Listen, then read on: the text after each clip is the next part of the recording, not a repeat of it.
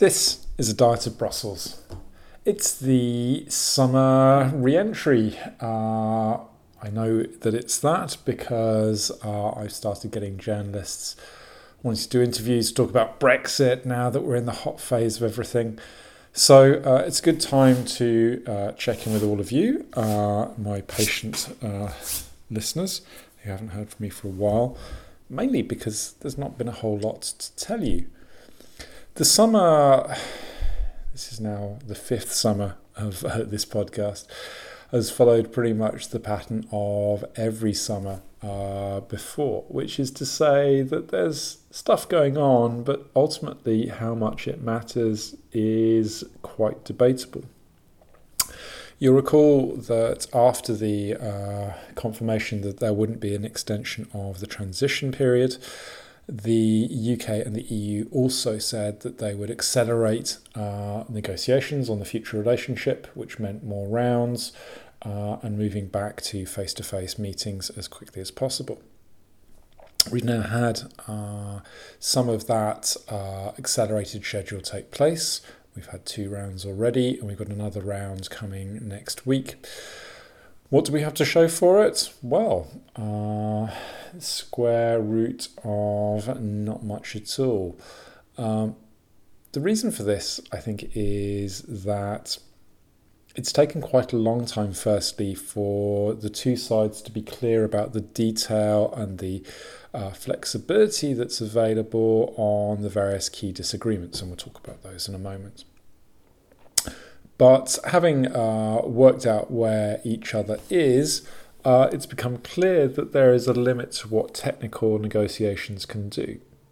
And I think it's worth stressing that, for all the bad press that this process has had over the years, the technical negotiations have worked perfectly well. The two sides are able to engage with each other.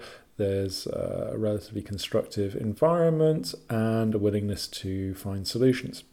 The problem remains the politics, as it has always been for trying to make progress on this. And even though the two sides now know where the other one is and where they are, it's been hard to find solutions that cover the gaps, certainly at the technical expression of that, because really it's about big political choices. If we look at how the negotiations have gone, then the issues that we have now are the issues that we've had from the very beginning of the transition period and the negotiations. That's to say, around fisheries, which is symbolically important rather than economically important, around level playing field, so the requirements to have equivalent standards to make sure that one side or the other isn't trying to play fast and loose with environmental protections, worker rights, those kinds of things, state aid, which might make products in that territory much more competitive in the other territory. And thirdly, the area of governance. So firstly, how we arrange the new deals, and also what role for the Court of Justice.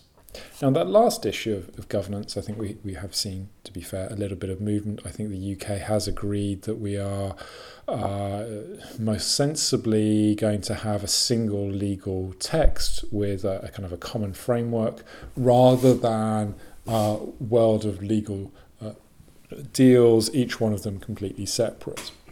Now, I think that's practicality rather than anything else, and the ability to make an argument that you needed completely discrete governance mechanisms in each case just really didn't bear any serious examination. But we still have this problem of the Court of Justice, and whilst there is talk about creating dispute mechanisms that keep the court very much at arm's length, if the UK wants to take a very maximalist view, which it seems to have done so far, then any role is a problem, and I think that's going to be a continual difficulty. Likewise, on level playing field, I think the issue has been not so much that the UK wants to go low with its standards, but rather that it isn't clear about what its standards will be. And that's particularly true in the case of state aids, where we're still waiting on the UK's proposals for a state aid regime, which would allow everyone to know where they are. And also it's about avoiding language which would say that the UK follows EU standards in those particular areas. Just in political terms, there needs to be something that looks much more sovereign, taking back control in terms of setting their own standards without being held back by the EU. Not, and I think this is really important to say, that they have been. UK standards in most of the level playing field areas are higher than the common standards that the EU has. So really there isn't a substantive issue. It's much more, again, about the representation of positions. State aid does remain a bit more of a problem, just because there is, I think, more of a debate about whether the UK should be trying to step right out of state aid in a more radical kind of way, which would cause more difficulty. And then we're talking about fish. I've spent this morning talking to a Dutch TV crew at quite some length about fish and what's the right thing, and would taking back control of British waters save fishing communities, to which the short answer is basically no. As much as it is economically minor in the scheme of things for both sides, fisheries will matter because they have dug themselves in their rhetoric in a way that makes it very hard to come up with something that looks mutually acceptable. And the symbolic value of fisheries is something that is going to really cause problems throughout the rest of this process, however it goes.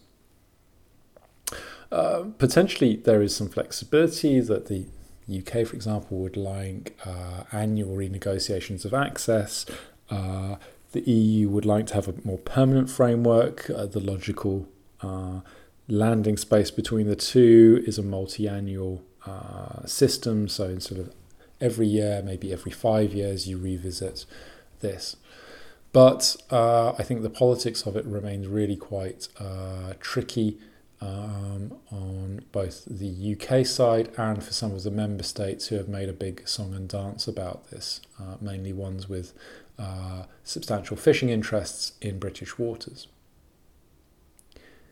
So taken together in the round, I could have recorded this back in March, and I probably did, and told you that we need to have a kind of a coming together of the principles in this negotiation. And there really is nothing to say. Whilst there's been some muttering on the European side about an informal discussion in mid-October around the European Council on Brexit, the UK is not rushing to try and make that happen or to frame it as the point at which things will get unlocked. The difficulty is that time is short. And I say that very much aware that I've spent 5 years talking about the problem of lack of time. But here that is even more urgent than is otherwise the case. We don't have any of that. Can we have an extension talk that we had with Article 50 that you remember took us a long way past the original deadline, nearly a year. So we can't extend beyond the end of this calendar year, the transition period. So if we want to avoid any kind of gap, then we need to have not only a deal by that point, but a deal that has had some ratification to it from the European Parliament, who are not particularly happy, from the Council of the EU, which includes some member states who are not going to be particularly happy, and from the UK with some people who are definitely not very happy about it, whatever it is. Now that needs to happen by the 31st of December. the eagle-eyed amongst you will have noticed that that's New Year's Eve. Most relevant bodies are not going to be sitting over the Christmas period, and it's hard to see how, certainly on the European side, anyone's going to dig themselves out from behind their turkey and stuffing to push through a trade deal with the UK. So really, mid-December is the last point at which you can realistically hope to get this ratification completed in time. Now, we also need to factor in the need for a legal text, and even though there is plenty of it lying around, even a political agreement will need some weeks in order to be put together, and then in the case of the UK, translated into a piece of primary legislation. So when people are talking about the end of October as the last point for reaching a full legal text, that is pretty inflexible, because that leaves only 6 weeks for ratification, which is, I think, realistic in the context of member states of the EU needing to double check that they're happy with the detail and to push this through on that side, even before we get to any kind of anxiety about British parliamentary ratification, where either Number 10 is able to successfully sell this as the best deal ever, which I can exclusively reveal is going to be how they will describe it if they have a deal, because that's just the way that they will work. So either they're successful in that with their backbenchers, or they're not, in which case they will hope that the opposition parties will feel that it's better to approve this withdrawal agreement rather than to go into a non-agreement situation with all the dire prognostications that come and the risk of being blamed for that happening. Now, if the end of October is the last point that we can have a text, that means we've got 2 months in order to get to that text. So again, we need to sort out the legal niceties of the precision.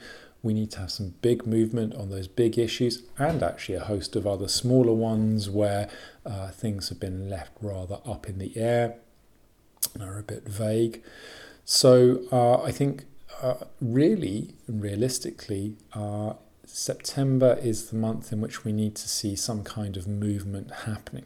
Now, bitter experience tells me that there's nothing so movable as the point at which things move, and it wouldn't be a surprise if we got to the end of September with nothing to show for it.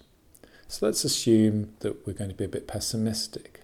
What might be a leading indicator of moving to prepare the ground? Well, part of it might be a reduction in hostilities. All through the process so far, particularly in the summer, we've had sniping and sharp comments from both sides, from David Frost, from Michel Barnier, the two lead negotiators, each of whom have pointed to the inadequacies and the unhappinesses that they perceive around them, with the process, with their opponents, with the lack of seriousness. And whilst part of this is theatre, I think we would want to be looking closely at the statements that come out at the end of the round next week and the following round from that. If there is nothing to indicate at least a non-worsening of the situation, then we might hope that there is an opportunity to move forward. At the same time, it's clear that part of the British strategy from Number 10 is to rerun the Article 50 playbook, which is to say, let's hope nobody actually cares too much about the detail of this. That we can sell the fact that we're getting Brexit done as much more important than any of the detail that might involve. Now, the hard version of that is say, don't read it, just trust us and we'll get this through. But if Article 50 tells us anything, it's that we're likely to find that there is an issue onto which people latch and which gives them cause for concern or rebellion. Now, in the case of the withdrawal agreement, that was the Northern Ireland Protocol, which led to Theresa May's replacement, walk in the park between Boris Johnson and Leo Varadkar, the Taoiseach, to end up with an outcome that was actually even more favourable to the EU, which Boris Johnson was able to sell as a big triumph and a moving forward. So my pessimistic interpretation is that something like this is the way that Number 10 is likely to want to proceed again, to hope that the symbolic elements are addressed enough that backbenchers do not kick up a fuss. And that's going to matter because, remember, we're going to be potentially in the middle of a worsening situation on the COVID front, which has been something where the government has not won itself a lot of admirers within its own party. And if its attempts to push through a programme of action on COVID backfires by, let's say, promoting a return to workspaces and to education environments, leading to a big growth in infections and deaths, and then a second lockdown, then Number 10 is going to be a lot more cautious.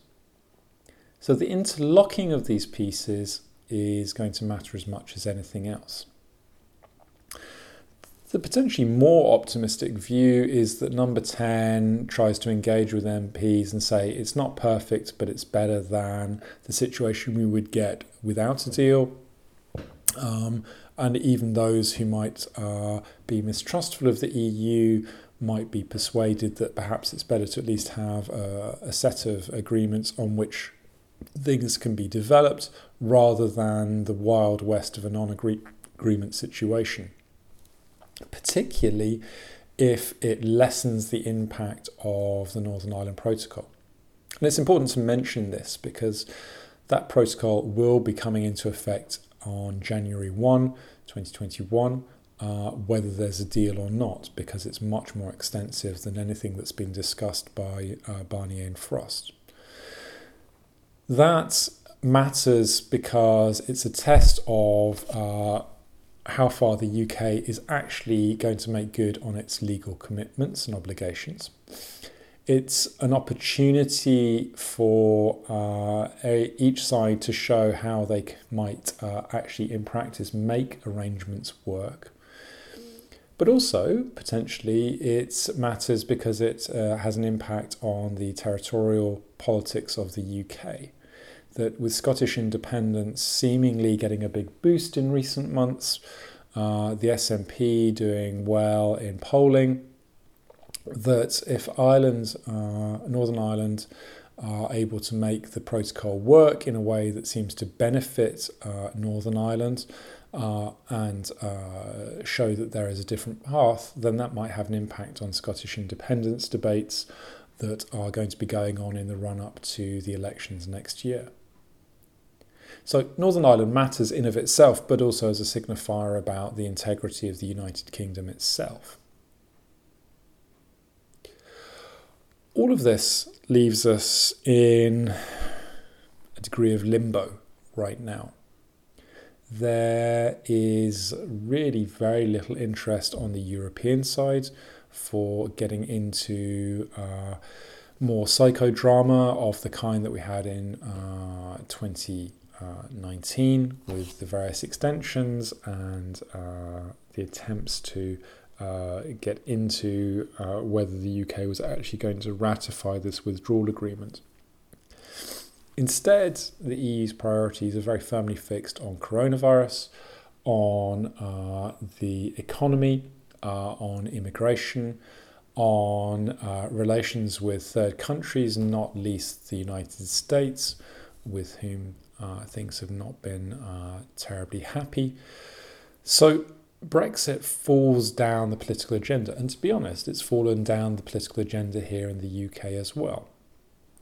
It's hard to think of when there has been a big statement from government about how this fits into a wider scheme of things.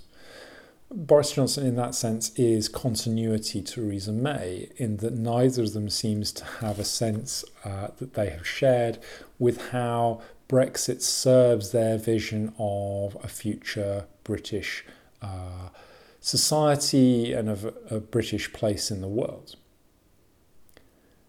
The danger, and we'll be coming back to this in the decades to come, is that Brexit is just treated as an irrelevance. We'll get it out of the way and we'll worry about things as they crop up. But as we've seen so clearly in the last 4 years since the referendum, there remains a very large area of uncertainty. And here again we might point to state aid as an example of that taking back control also means taking back responsibility. The opportunity to free ride on the decisions of others, to hide one's indecision behind group policy disappears.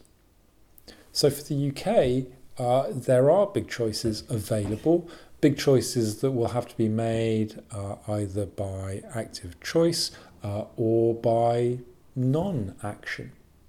And I think that's something that's really worth considering in the months to come, that this is not a discrete process that will end on the 31st of December, but will carry on for a very long time. All of this has been known for the entirety of this process. It was always clear from the beginning that those questions needed to be addressed, that those discussions needed to be had, and yet were not. This is maybe the ongoing and most bizarre paradox, that for all that we talk about Brexit, we haven't really talked about Brexit. We talk about, what we should do on membership or with the deal, but we don't really talk about why that fits into a bigger picture. Those things are not going to happen this year. If there's one thing I'm really very confident about, is that given that we have not had those discussions and debates during the referendum campaign, after the referendum, through 1.5 sets of international negotiations with the EU, we are not going to have them at this point. Instead, the tendency to keep this as crisis management, to try and contain it, to try and dampen it down, to try and avoid it, to try and direct to other things that we might focus on, is going to remain as strong as it ever has. That's understandable, but that's also not particularly healthy for solving this problem in any long-term, stable kind of way. Which means we'll have more episodes. I'll stop here, and I will wish you a happy and safe return to whatever it is that you do normally. Let's hope that we're able to do that in a lasting kind of way. However, the key area of attention, I think, on the Brexit front remains this next month and how that plays out. As that moves on, I'll talk with you again.